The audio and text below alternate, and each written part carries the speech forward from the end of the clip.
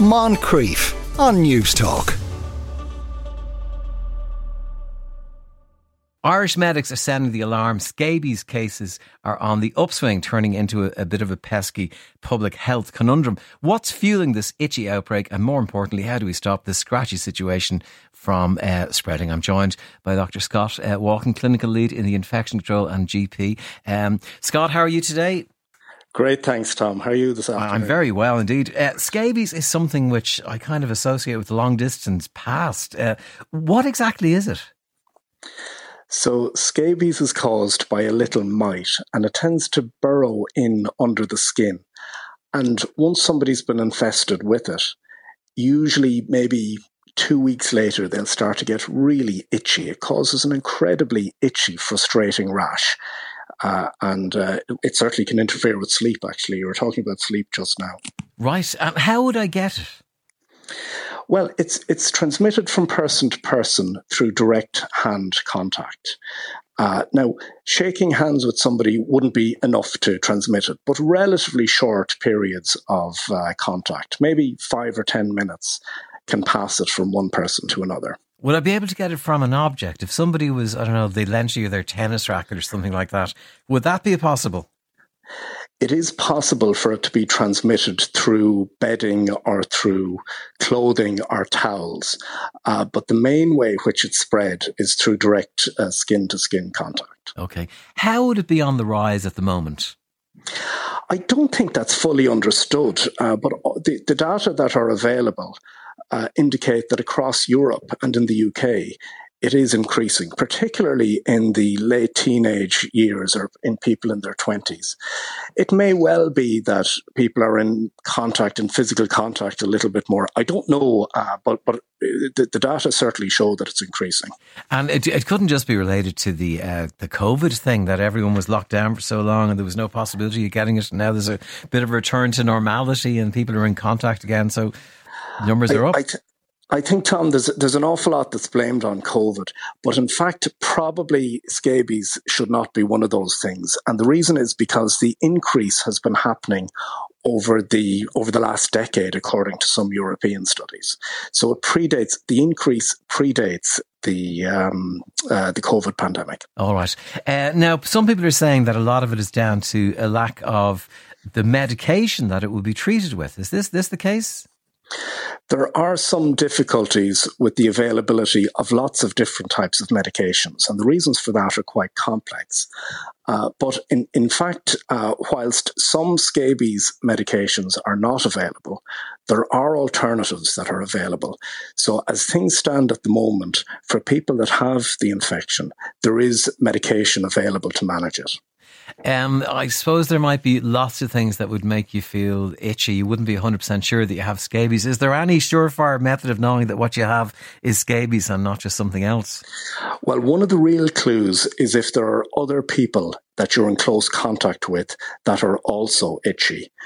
It tends to be a rash. It tends to cause a rash on the hands and the wrists, the front of the wrists, and it will cause intense itch that will really drive people crazy. So usually the symptoms will force people to go to a doctor. And generally, it's a relatively easy diagnosis when the GP sees the rash. Okay. Do I need to go to a doctor? Could I go to my pharmacist? I think if the diagnosis is clear, if you're certain of the diagnosis, well then conceivably it could be managed without going to a GP. The problem is that the treatment is a little bit involved and it's really important to get it right. So everybody in the household needs to be treated, because otherwise what happens is if there's somebody who isn't treated, even if they don't have itch, what will happen is that person can then cause a reinfection of the other householders. And then you're back to square one and you have to start the treatment again. Right. So that's one aspect of it. And some of it is a little like, for example, if anybody has applied the treatment to the skin and then goes and washes their hands, well, they need to reapply it, including reapplying it under the nails. So it's really important to get good advice about how to manage everybody in the household and visitors, overnight visitors to the house, they also need to be treated. So I think that's the real value of seeing maybe a GP to be able to get that clear advice. I see a text in there now saying lots of scabies in student accommodations, lots of sleeping over at that age. It's horrible. One of my kids have it. Very hard now if you're going back to student accommodations, isn't it? Where you can't ask everyone in the student accommodation to take the treatment. Well, I mean, if everybody isn't treated, it just won't go away. And that's the problem with congregate settings, like, for example, student accommodation or maybe boarding schools or maybe, military barracks or things like that. It is really important that everybody is treated.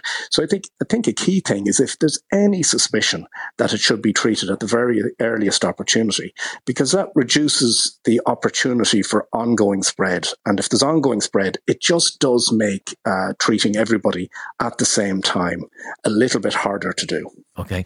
If somebody did have it in the family, what's the treatment actually involve?